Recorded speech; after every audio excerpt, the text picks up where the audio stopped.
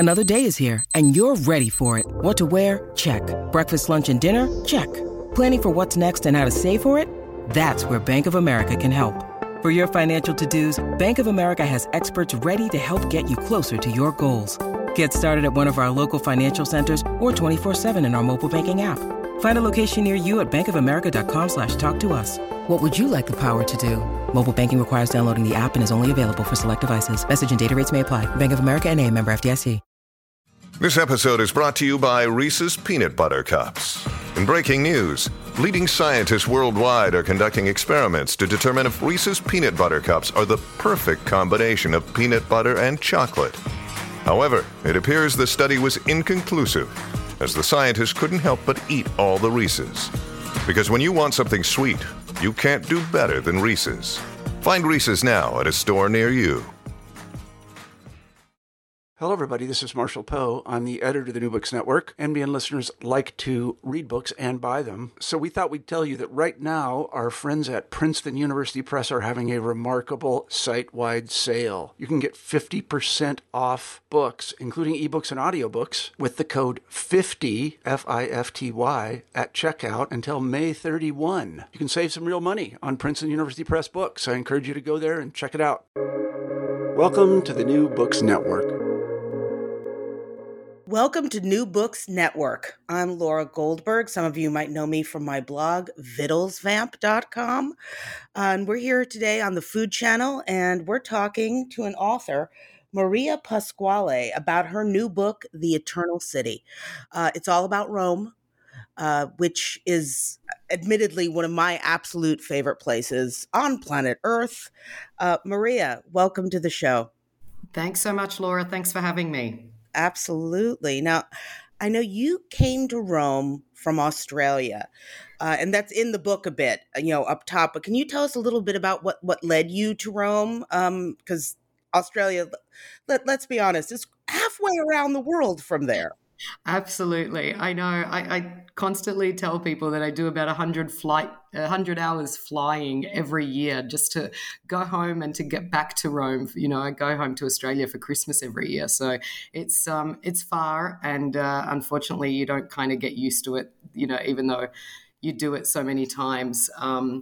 Look, I've been living in Rome for 12 years, and the connection that I had with Italy started as a young child. I mean, my parents are both Italian born. They emigrated to Australia in the late 60s, and my paternal grandparents never emigrated to Australia. So growing up in Australia, I had Italian grandparents. And, so those ties to Italy were forged from a very young age. And I, traveled here many times as a kid, as an adolescent, then as a young adult. And I fell in love with Rome. And quite simply, I moved here. Got it. I got to tell you, I've been inspired to move there too, more than once. And I have a friend who actually just got an apartment in one of the neighborhoods in Rome, and she's luckily able to do her work from there. I'm not. So I'm completely and utterly jealous of both of you. And one of the things that introduced me to you is your blog, Heart Rome. And I'm a blogger as well, but I'm just curious, what inspired you to start your blog? What was sort of the genesis of creating that? So the blog I started in 2011, so shortly after moving here. And for me, it was just a way of keeping my family and friends back home up to date, keeping them, in touch with what I was doing. Because until I opened the blog, I was sending really long emails every week, to a group of family and friends to say, this is what I've eaten, this is what I've learned. I mean, I knew Rome really well before I moved here. But, as I had in Melbourne my whole life, I'd been obsessed with, knowing what the new openings were and what the latest restaurant trend was. And so that's what I continued doing in Rome. And so when I moved here, I thought, well, no, I don't want to be eating where visitors are eating. I don't want to be eating where the tourists are eating in this city. I really want to get under the skin of this city. And so I started reading some local Italian blogs and, really started to get involved with the food sector. And that's pretty much what started Heart Rome, the blog. I mean, initially, it was my mum and my sister-in-law commenting. It was just such a small little adventure. And, it's obviously morphed into something bigger over the years. No, that's great. I mean, I've got to say, with my blog, it sort of started out the same way, except I was one of the first food bloggers in New York. So, that was when blogging took off because I'm old, I'm decrepit, and so They say so the same thing, Laura. My blog, I mean, I started, when blogs were actually a thing. I mean, yeah, no, I get I it. didn't know what a blog was when I started my blog. And Right. nowadays, it's I, changed a I lot. I mean, my blog has been around now for 21 years. My blog Oh, can vote wow. in the States. So Wow. it's like, no, it's highly entertaining because now people are like, you talk to some people and they have no clue what a blog is because it's no longer a thing. I still think of them as a thing. And I think there's at least an I entire agree. generation that does. And I'm curious, like, are there any other blogs or sources you like to go to? Not necessarily in terms of Rome, but maybe Rome, but also, I know that you obviously travel elsewhere. I'm always looking for resources when I'm traveling, and I look to locals like you that are willing to give a bit of a guide. Do you have any other blogs or Instagram or things that you really love? Absolutely. Look, here in Rome, I can recommend, a number of blogs like, Gillian Maguire, who has, started out way before me, and she runs a wonderful site with, really great tips on the city, and now has an associated newsletter, Rome Wise, here in Rome, Alyssa Bernard, who does a great job. And, they're just a couple of the people that at least, that I follow here in the city. But, more broadly, like you said, wherever it is that I'm traveling in the world, yes, I'll look up some press articles. Yes, I'll look at, social media. But, going to a blog and finding someone, the equivalent of yourself or myself, somebody that actually lives in a city, Yeah. for me, that is really invaluable to get that, local insight and, see where, the locals are eating, where they're playing, where they're traveling.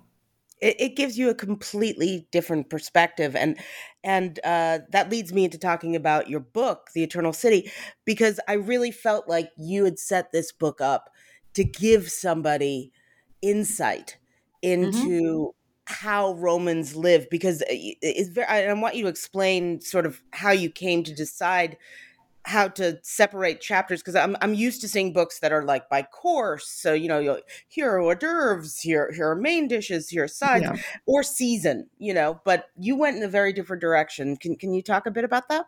Yeah, I think, look, for me, I mean, it just made sense because that is so culturally, the way the book has been divided is so culturally tied to Roman cuisine and to how we eat here in Rome. Well, So can you many, explain to listeners who haven't seen the book absolutely. exactly how it's set up?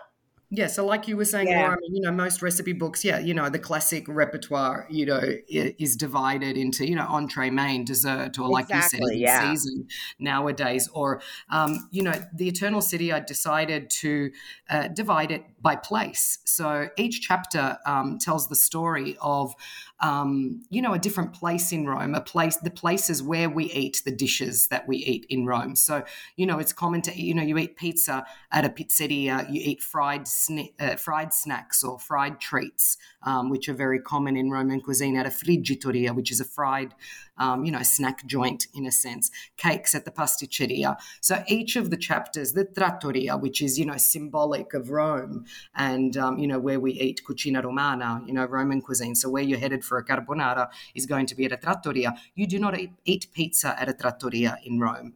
You rarely eat or rarely find pizza and pasta on, which sometimes, visitors to the city or visitors to Italy, especially their first time, are quite surprised because, Italian cuisine has obviously taken a different, is super, different, let's say, in many other countries, Australia, America, of course, we have different versions of regional cuisine. But Oh yeah, here, absolutely. Italian food also as a concept is really hard to define because, Italy really was just a whole bunch of kingdoms and different regions before the country was unified just over 150 years ago. Yeah, no, it's absolutely true. And when I've traveled throughout Italy, I've noticed that, I mean, there definitely are different specialties when you go to different areas. I mean, it's not that unlike a lot of the rest of the world. I mean, I Mhm. know in the United States, for example, if you go to New Orleans, very different in terms of the local cuisine from what you're going to find in New York. I mean, That's and you right. know, and also some of it has to do with the kind of, you know, in the States anyway, who came, which which immigrants came and sort of set the tone in some That's ways. right.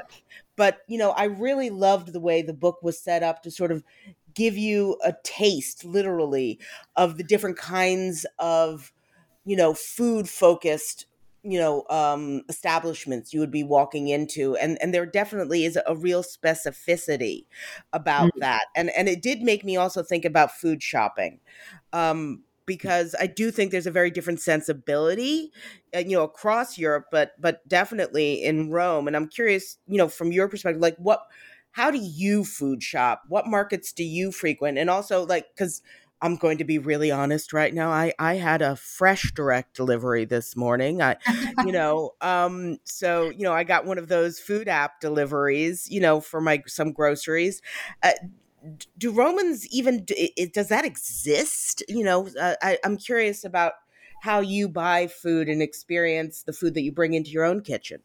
It does. And look, just finally on the, the split of the recipes in the book. I mean, I think the other purpose of it, which I'm glad to hear that it's kind of worked with you, is to give people, a sense of them traveling through Rome, because you're actually, almost not physically, but you're kind of virtually traveling through the different areas of the city. So that for me was super important, which takes us to the market.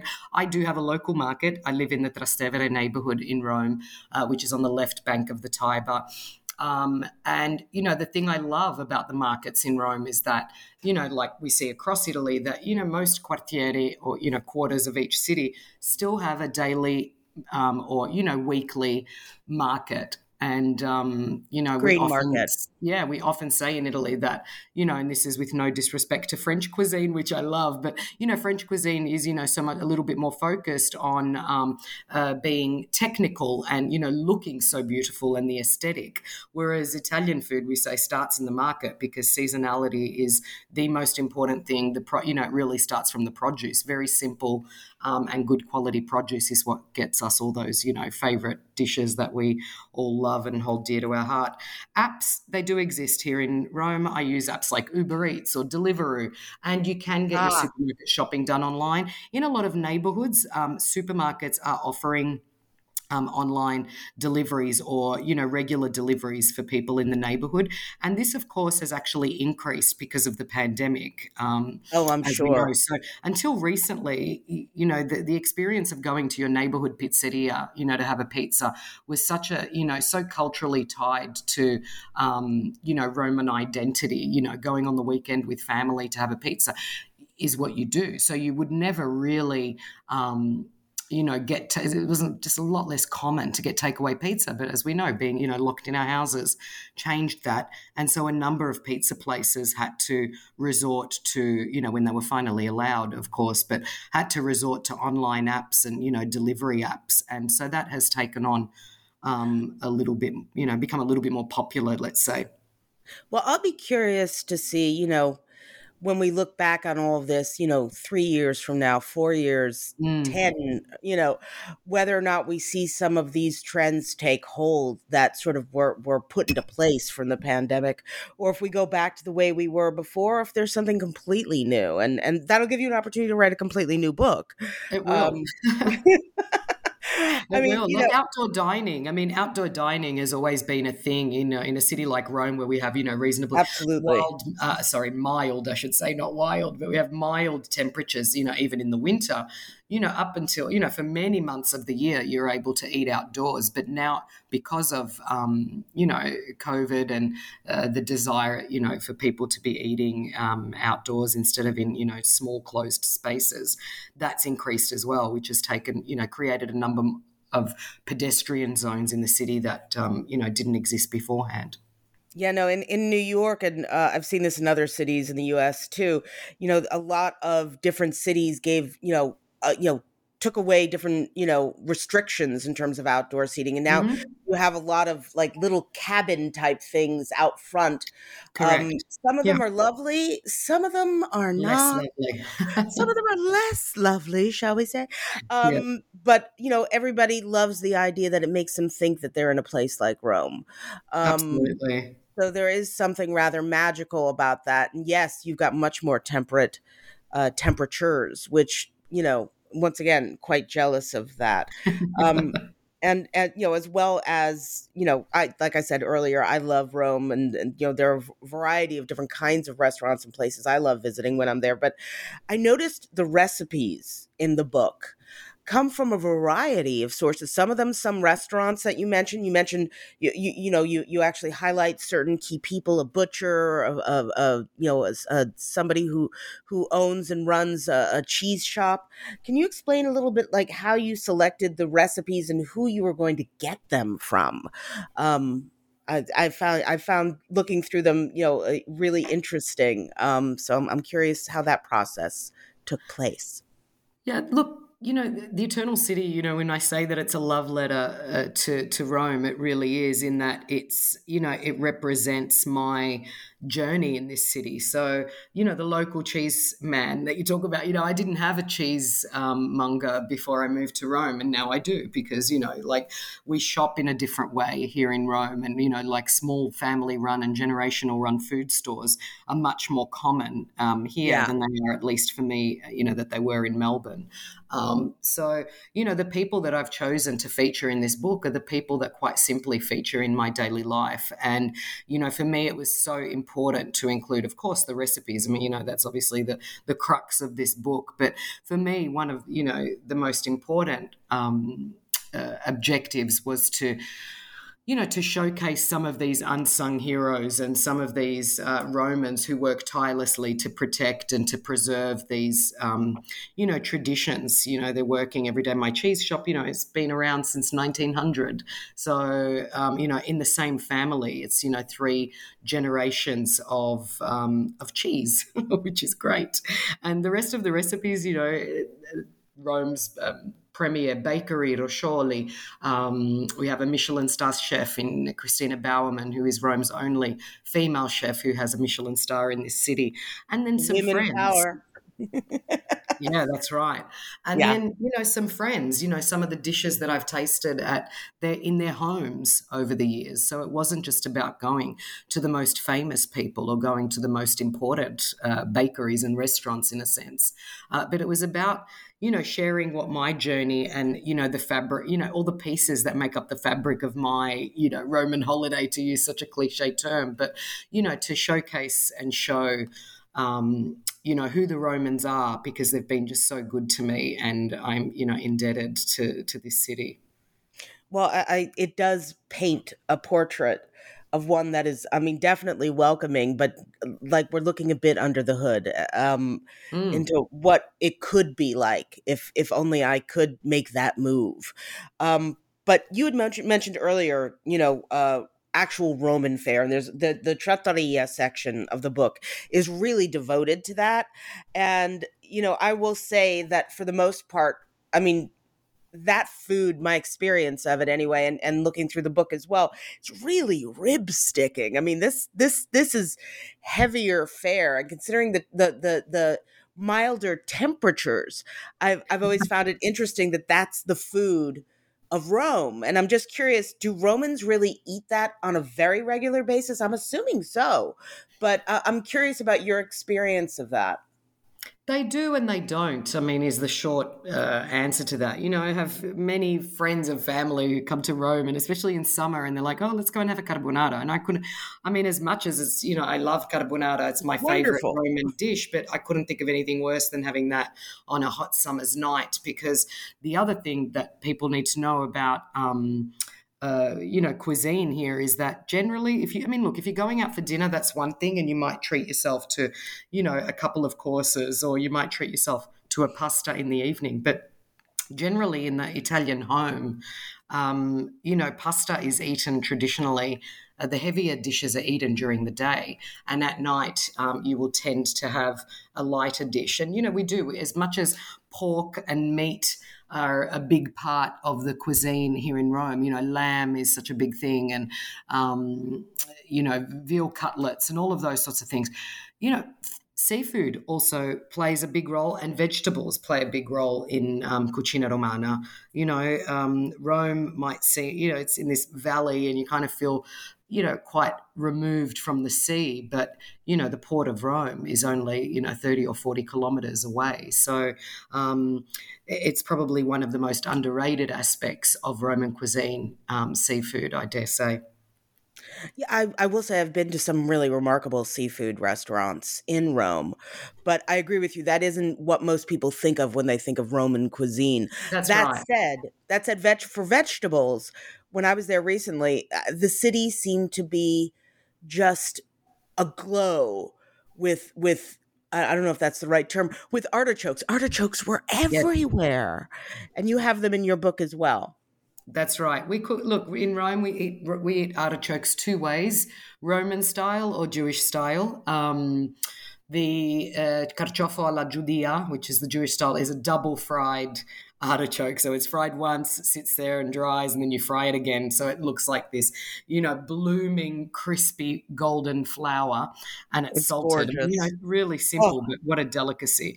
And then Roman style, which is almost, braised and, with mentuccia, which is a local, it's not exactly mint, but it's kind of, from the mint family, let's say. It's calamint, and it's a herb that's grown locally in this region. Carciofi, artichokes, but asparagus. When spring comes in, and then when winter rolls around, you'll start to see puntarelle on the menu, which are from the endive family, and you see those chalked up on trattoria blackboards all over the city. So that's what I do love, that at all times of the year there is you can eat different things, and you can also especially in terms of fresh produce like vegetables and fruits, those sorts of different things will be on the menu at different points of the year. Yeah, no, I mean, for me, one of my treats, it's some people will think this is quite odd. When I go to Italy, ciccarilla, because you don't Yes. have that here. The chicories that they cook down. Oh my God. I mean, I've often gone into a restaurant and I get a look of surprise that that's what I want to eat for dinner. Because usually when an American comes into a restaurant, they're looking forward to a nice bill that includes, some vitello and some agnolotti, but instead I'm sitting there and ordering ciccarilla. But it's so good.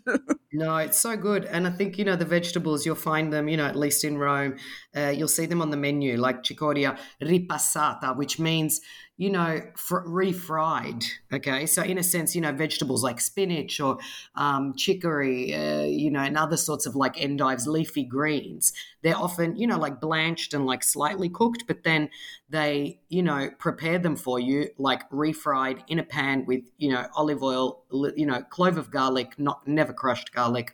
We don't eat anywhere near as much garlic as foreigners think, at least in Rome, we don't. But they'll put a whole garlic in and then take it out before they serve the dish, just to give it a little hint. And some, peperoncino, like some chili flakes. And it's just, delicious. Such a great way, and such a simple way to eat vegetables. It's absolutely marvelous. I mean, it's one of the things that I love when I go to Rome, when I'm lucky enough to go to Rome. And there's something else I love that I think will make a lot of listeners squeamish, and you devote an entire chapter to it, Il Quinto Corto, Yes. which is awful, which isn't awful, awful. I've got to be careful Intestines with and my stuff. silly Australian accent. Exactly. When I say it's awful, and people think I say it's awful, and Yeah. No, I get it. But we're talking intestines, people. We're that's right. talking, the internal bits and pieces that Yeah. might have been rejected by some, but embraced by others. Can you tell us a little bit about that and your experience Yeah. of it in Rome? And I noticed you mentioned a sandwich shop in particular, which I've been to. So I'd love to talk about that for a bit too. Yeah, absolutely. Well, the sandwich shop is mordi e vai, which means, a bite on the run or bite and run. And, they're located in Testaccio Market, which is a great food market in Rome, not just to buy food, but to eat food. And, and they feature actually in one of the chapters in the book about the new Romans because of, this concentration of street food outlets that have popped up over the last, street food's not a new concept at all in Rome or in Italy for that matter. But, a number of these places that have popped up in the last decade or so that are serving up, nostalgic Roman treats like you said, these scraps in a sense. It's nose to tail cooking, tripe, brains, lungs, spleen.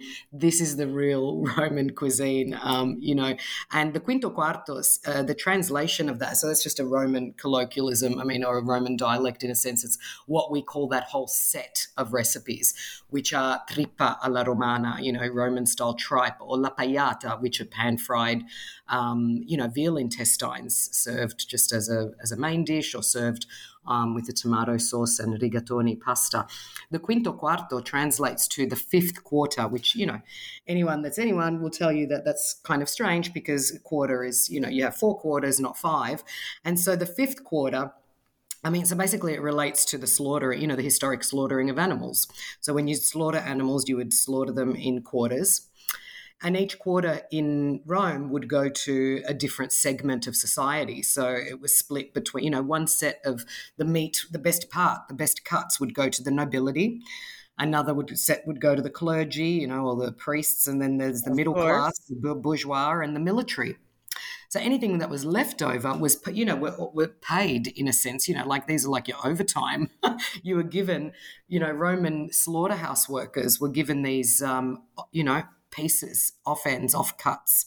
And, you therefore had this generation of Roman women who had, these working class men go home with, the tongue and the oxtail. And you had this generation of women, like I said, who, developed, in a sense, these recipes that are still on menus today. Coda alla vaccinata is my favorite. It's kind of like, it's awful, but in a sense, true offal lovers will say that's the least adventurous, but I love Roman oxtail. That's probably my favorite. Hey, it's Kaylee Cuoco for Priceline. Ready to go to your happy place for a happy price? Well, why didn't you say so? Just download the Priceline app right now and save up to 60% on hotels. So whether it's Cousin Kevin's Kazoo Concert in Kansas City, go Kevin, or Becky's Bachelorette Bash in Bermuda, you never have to miss a trip ever again. So download the Priceline app today. Your savings are waiting. Go to your happy place for a happy price. Go to your happy price, Priceline. Oxtail's gorgeous, and you notice it here in the States more often with Caribbean food, I've noticed. But it's lovely. And I will say the last time I was in Rome, I had some lamb offal with artichoke. At a lovely restaurant. Yeah, so good. Oh my God, delicious. So but good. it's the kind of thing that I think a lot of people visiting Rome would never think of trying, and B, even if they thought of it, would think no. they're expecting. It's not for everyone, and it's not for everyone to taste as well. Obviously my recommendation for anyone that is, feeling slightly adventurous, I think that, if you're at a trattoria, get the waiters to, get you something even small to try and, just kind of like dip your toes in. No, actually that's a really good idea. I think anybody who really loves food and loves showing people their food, if it's real hospitality, they're going to be excited that you want to try the tripe, because so many who would visit will be squeamish about it, will be too picky to even, taste it. But sometimes this is how you learn. It's how we teach children how to eat. And yet, as adults, often we're used to what we're used to. And I remember many, many, many years ago, once again, I'm old and decrepit, going to Florence for the very first time while I was in college. Yes. And there was a family sitting near us in a restaurant who was very upset that they didn't speak English and that they didn't have Italian American food as opposed to Italian food. So yeah. Yeah, and look, and that's okay. I often say, I mean, I have the same experience, and that's not to, put any culture or country in a box. It's, there is, look, the Italian food is probably one of the most imitated cuisines in the world. And so, I have visitors as well, visitors and friends and family who come here and they're surprised not to see, those things, and understandable because, they're things that have been portrayed as Italian for so many years outside of Italy. Things like, and I don't know about the States, but things like garlic bread. Yeah, exactly. Yeah. Something so simple. I've had people ask me, they're like, oh, where's the garlic bread? What do you mean they don't make garlic bread? And it's like, look, that's okay. We have bruschetta, or we have bread. I mean, we have other things.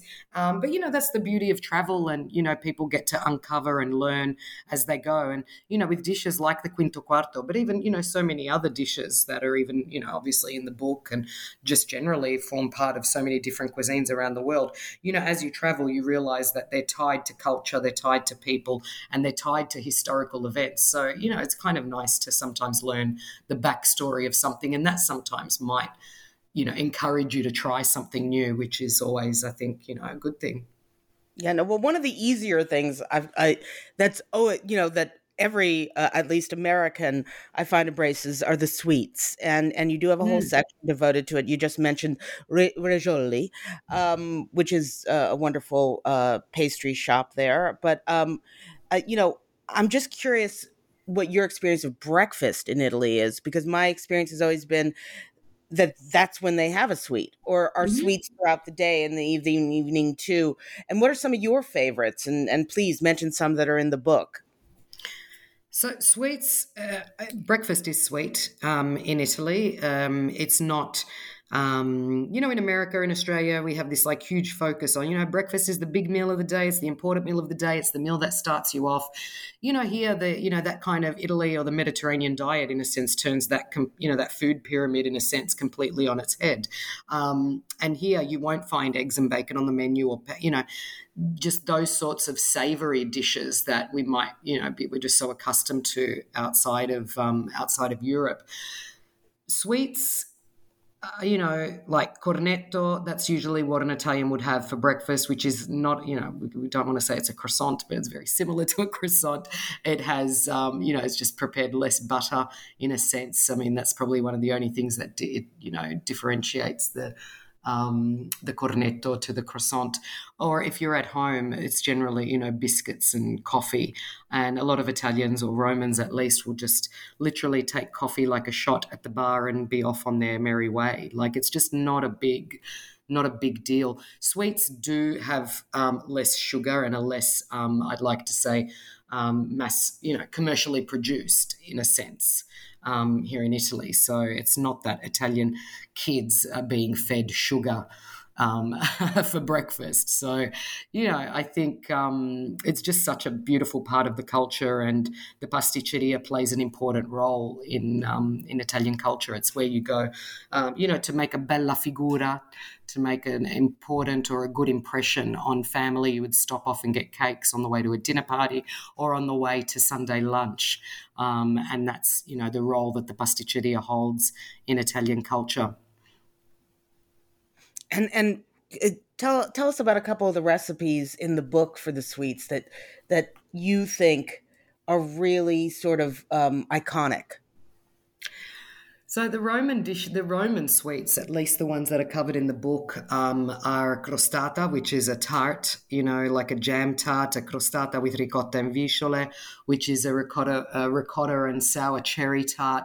And then you have the maritozzo, which is, what most Romans, especially pretty nostalgically tied to, because for most of them, it's the dish that takes them back to their childhood. It's, a cream bun, in essence, fresh cream, a bun split with loads of fresh cream, and that's one of my favorites. My other favorite dessert is in the book, and it's not in the pasticceria section. It's my favorite trattoria dessert here in Rome, is a mascarpone mousse with fragoline. Fragoline are like small strawberries, alpine strawberries, wild strawberries, whatever you'd like to call them, which are really common here in Italy, especially in central Italy. And so this is just this luscious mascarpone mousse served at my local trattoria, which is Da Enzo in Trastevere. Yeah, no, I saw that recipe and trust me, my mouth watered. Yeah, and it's Um, super easy to make, Laura. yeah, well, I'm actually thinking of making it Saturday night for some friends. Oh, good. You'll So make a good I'll let you. impression. I will let you know. I will let you know. Please do. Please do. And there's also a section in the book that not a chapter, but like 2 full pages about the new Romans. Hmm. So what are the dining trends? You mentioned it a bit before when it came to street food, but can you talk about the trends that you're seeing bubble up and whether or not, since you've written the book and it's been published, whether or not there's anything that's heating up even more or something new that, I mean, we're going to give something away that'll be in the next book, but would love to hear about sort of what is happening now, what's sort of hitting the scene. Yeah, I was really, keen to include this chapter in the book because there are some young Roman chefs who are, and food, people that work in this food sector that are, flirting with tradition and, like playing around with ingredients. And so they're doing some really wonderful things. One of the chefs that I mentioned in this section is Riccardo Di Giacinto, who, unlike, some other chefs who work in the fine dining space, I mean, he has 1 Michelin star at his restaurant Alloro here in Rome. I highly recommend it. One of the things he's doing, like I said, unlike some other chefs in this space, is not so much deconstructing dishes, but, taking people back through, through memory, through feeling, through texture, through, a range of mediums. So he's recreated like the coda alla vaccinara, which, as I mentioned before, which is Roman oxtail stew, and he's turned it into like almost a, like a Ferrero Rocher, like of sorts. And, he's like made a carbonara, serving it in a different a format, but when you take that first bite, it feels like you're eating a carbonara. So I think he's kind of paying respect to Roman cuisine, but just delivering it in a different way, which I really like. I showcase the story of Stefano Calegari, who is the founder of the Trapizzino here in Rome, which is a play on words. Trapizzino is a combo of a sandwich and a pizza. So in a sense, I can give you the idea, to listeners, it's like a pizza pocket, and they're filled with dishes that you would normally eat at home that have, now back on menus because they're super cool and because, restaurants around the world have taken on a bit of a retro, vibe in a sense. So, meatballs and tripe or tongue, and you'll find those. I mean, that's probably a great way for the less adventurous to, have their little foray into real Roman cuisine. And then gourmet gelato, which is another concept that in a sense has been, born of austerity and, economic hardships here in Rome. You've had a couple of pioneering gelato makers like Maria Agnese from Fata Morgana and Marco Radiccioni from Ottaleg, who are, giving people that may not have had the opportunity to, experience some of these tastes and flavors that you would have like at a fine dining restaurant, like, truffle or matcha tea or, these sorts of, like I said, flavor combinations, pear and gorgonzola. You'll find all the classics at these places, but they're also playing with ingredients. And for a few euro, bringing a bit more of a, refined gelato experience to the masses. It's a lot of fun. I mean, one other one you mentioned was sort of a cocktail culture and speakeasies, which to me, because I think of Italy in terms of spirits, and I think immediately of Amaro. And I'm trying to remember whether or not, I don't think I saw a cocktail recipe in the book, but can you talk a little bit about that cocktail culture that's sort of bubbling up? Yeah, look, there aren't recipes for cocktails, no, not in the book, but there is a breakout on the aperitivo, which, is a beautiful part of Italian culture. It's the aperitif, it's the drink that you have with a couple of little snacks, and not just before dinner. I mean, typically you'll find Romans or, anywhere across Italy popping into a bar just before lunch even. And, the point of the aperitivo here is to, it comes from the Italian verb aprire, to open. So in find the Italians maintain that, having a little snack and a drink before, your big meal opens your, it's like switches the stomach on for digestion. It's like ready to go for your big meal. And so cocktails, we have one bar in Rome, Drink Kong, that is now currently in the list of the world's 50 best bars. And the Jerry Thomas Project, which was recently in the list. I don't know if they made the cut this year. But, Rome barmen are certainly lifting their game. And so, and it's also moved from, generally Romans are drinking in bars on the streets, whereas, a number of these cocktail bars and this focus on mixology has taken to the rooftops. And so I'd like to say that at least visitors to this city are now, spoiled for choice when it comes to a quality, an expertly mixed drink, but also with a wonderful and spectacular Roman view to match. Well, speaking of views, I've got to say that there are photos in the Eternal City that are absolutely stunning and give a view. Can you talk a little bit more about how you set about,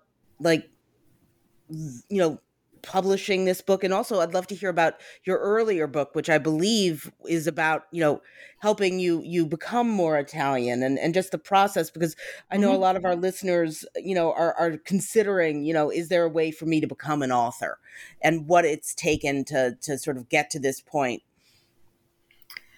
Absolutely. I have to say from the outset, and I don't know if, your audience is predominantly American or, looking to get into publishing. I had a reasonably, in a sense, unorthodox way of having my first book published. And I say that in that I don't have a literary agent. And at least in this space of food, travel and lifestyle, in Australia, you can, contact cold any publisher and reach out with a, with the proposal. And that is what I did with my first book, I Heart Rome, which was published in 2017. I had, I'd been approached over the years, through my press work and initially with the blog by some people that worked in publishing, and they'd asked me to submit a pitch and it never went anywhere.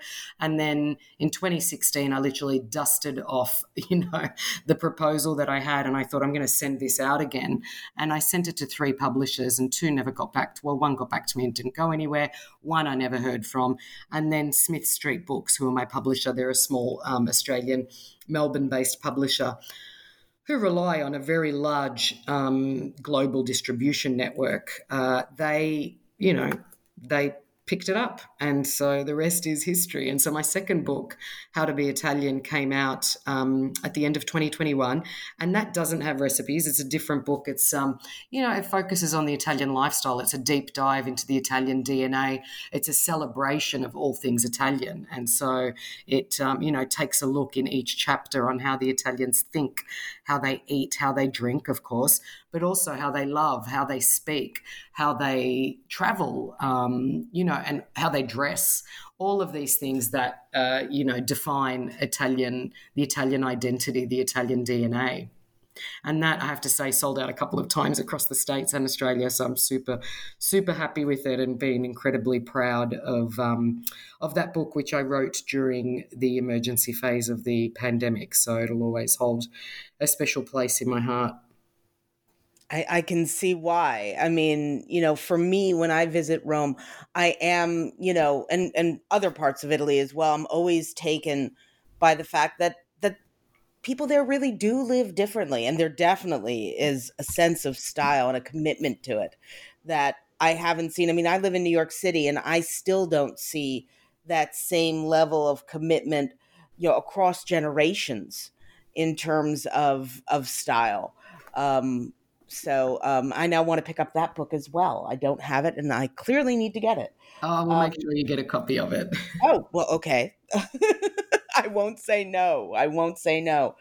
But the Eternal City, in terms of putting this together, can you? And I know this is, you're not the photographer, I believe, but did you have input in terms of what photographs went in the book? Because I will say once again, it is beautiful. Thank you very much. I have to say, Smith Street Books really do produce beautiful books. And so I've always put much faith and trust in the decisions that they make. And the graphic designer is Vanessa Mashi, her name is, and she's based in Melbourne. She did a wonderful job at, putting all of the pieces together. You'll see the cover that kind of, calls a little bit to the marble terrazzo that we often see on the floor here. And the photographer, Mark Roper, is a wonderfully talented Melbourne photographer. And Liz Caliper, who is a wonderful food stylist, of course. I mean, there are so many people that are involved in the making of a book, and my editor and proofreader. And, it's a really huge and all-consuming process. In terms of the photos, I was involved in terms of the, creative or, in a consulting creative consultancy way, in a sense. So at the end of each shoot, I would get the photos sent to me, and we rarely had to redo them, which was great. So that's nice. Got it. Well, it is a stunning book, a really lovely book to read. And before I let you go, listeners should know I'm speaking to Maria on Good Friday, so it's going. This Sunday is Easter, which I'm sure I've never been in Rome at Easter, but I'm assuming it is quite the sight to behold. I'm curious, what will be on your table, or the table you'll be visiting, or at the restaurant you'll be going to? What can you talk a little bit about what you're expecting this Sunday by way of food? Absolutely. And you said Good Friday. I mean, I've just spoken to my family who have just gone to sleep in Australia. They had a big fish dinner because it's traditional not to eat meat for, Catholics or Roman Catholics in particular on Good Friday. It's not a public holiday in Italy. I know that in some countries, in Australia at least, it is. But so today is just like any other day in a sense. But tonight and from this afternoon, the whole city has, just about shut down in terms of road closures because the Pope will take part. He leads the Via Crucis, which is, walking through the Stations of the Cross. And, in terms of, anyone that's Catholic will know what that is. And he does that at the Colosseum. So that's tradition here in Rome. And then there'll be some other activities. Of course, there'll be the Sunday Angelus, the Mass at the Vatican in St. Peter's Square on Sunday. I myself will be with my family. Both my parents were born in Abruzzo, and I'm still very tied to that region. So I'll be heading about just under 2 hours east of Rome, and we will have many things on the table, but not least lamb, and there'll be lasagna as well. But, lamb, especially in central Italy and, across the country in a sense, but predominantly in central Italy, lamb is the big thing that we eat for Easter because, the Lamb of God, it represents rebirth and, new beginnings, which is what, at least in Catholic culture, what Easter is all about. And do you have the Easter baskets that we have in the States with candy, or there's a specific sweet that is definitely part of the celebration? We have, Easter eggs. You'll have, beautiful decorated Easter eggs. Here, traditionally, they were always dark chocolate, but nowadays you'll find all sorts of eggs. I love, the pasticceria, which we spoke about. If you walk into any bakery or any pasticceria anywhere in Italy at the moment, and this is throughout any of the festive seasons, whether it's Christmas or Father's Day, I love that there's always a reason to be eating something different at all, for any good reason, like at the moment there are Easter eggs everywhere.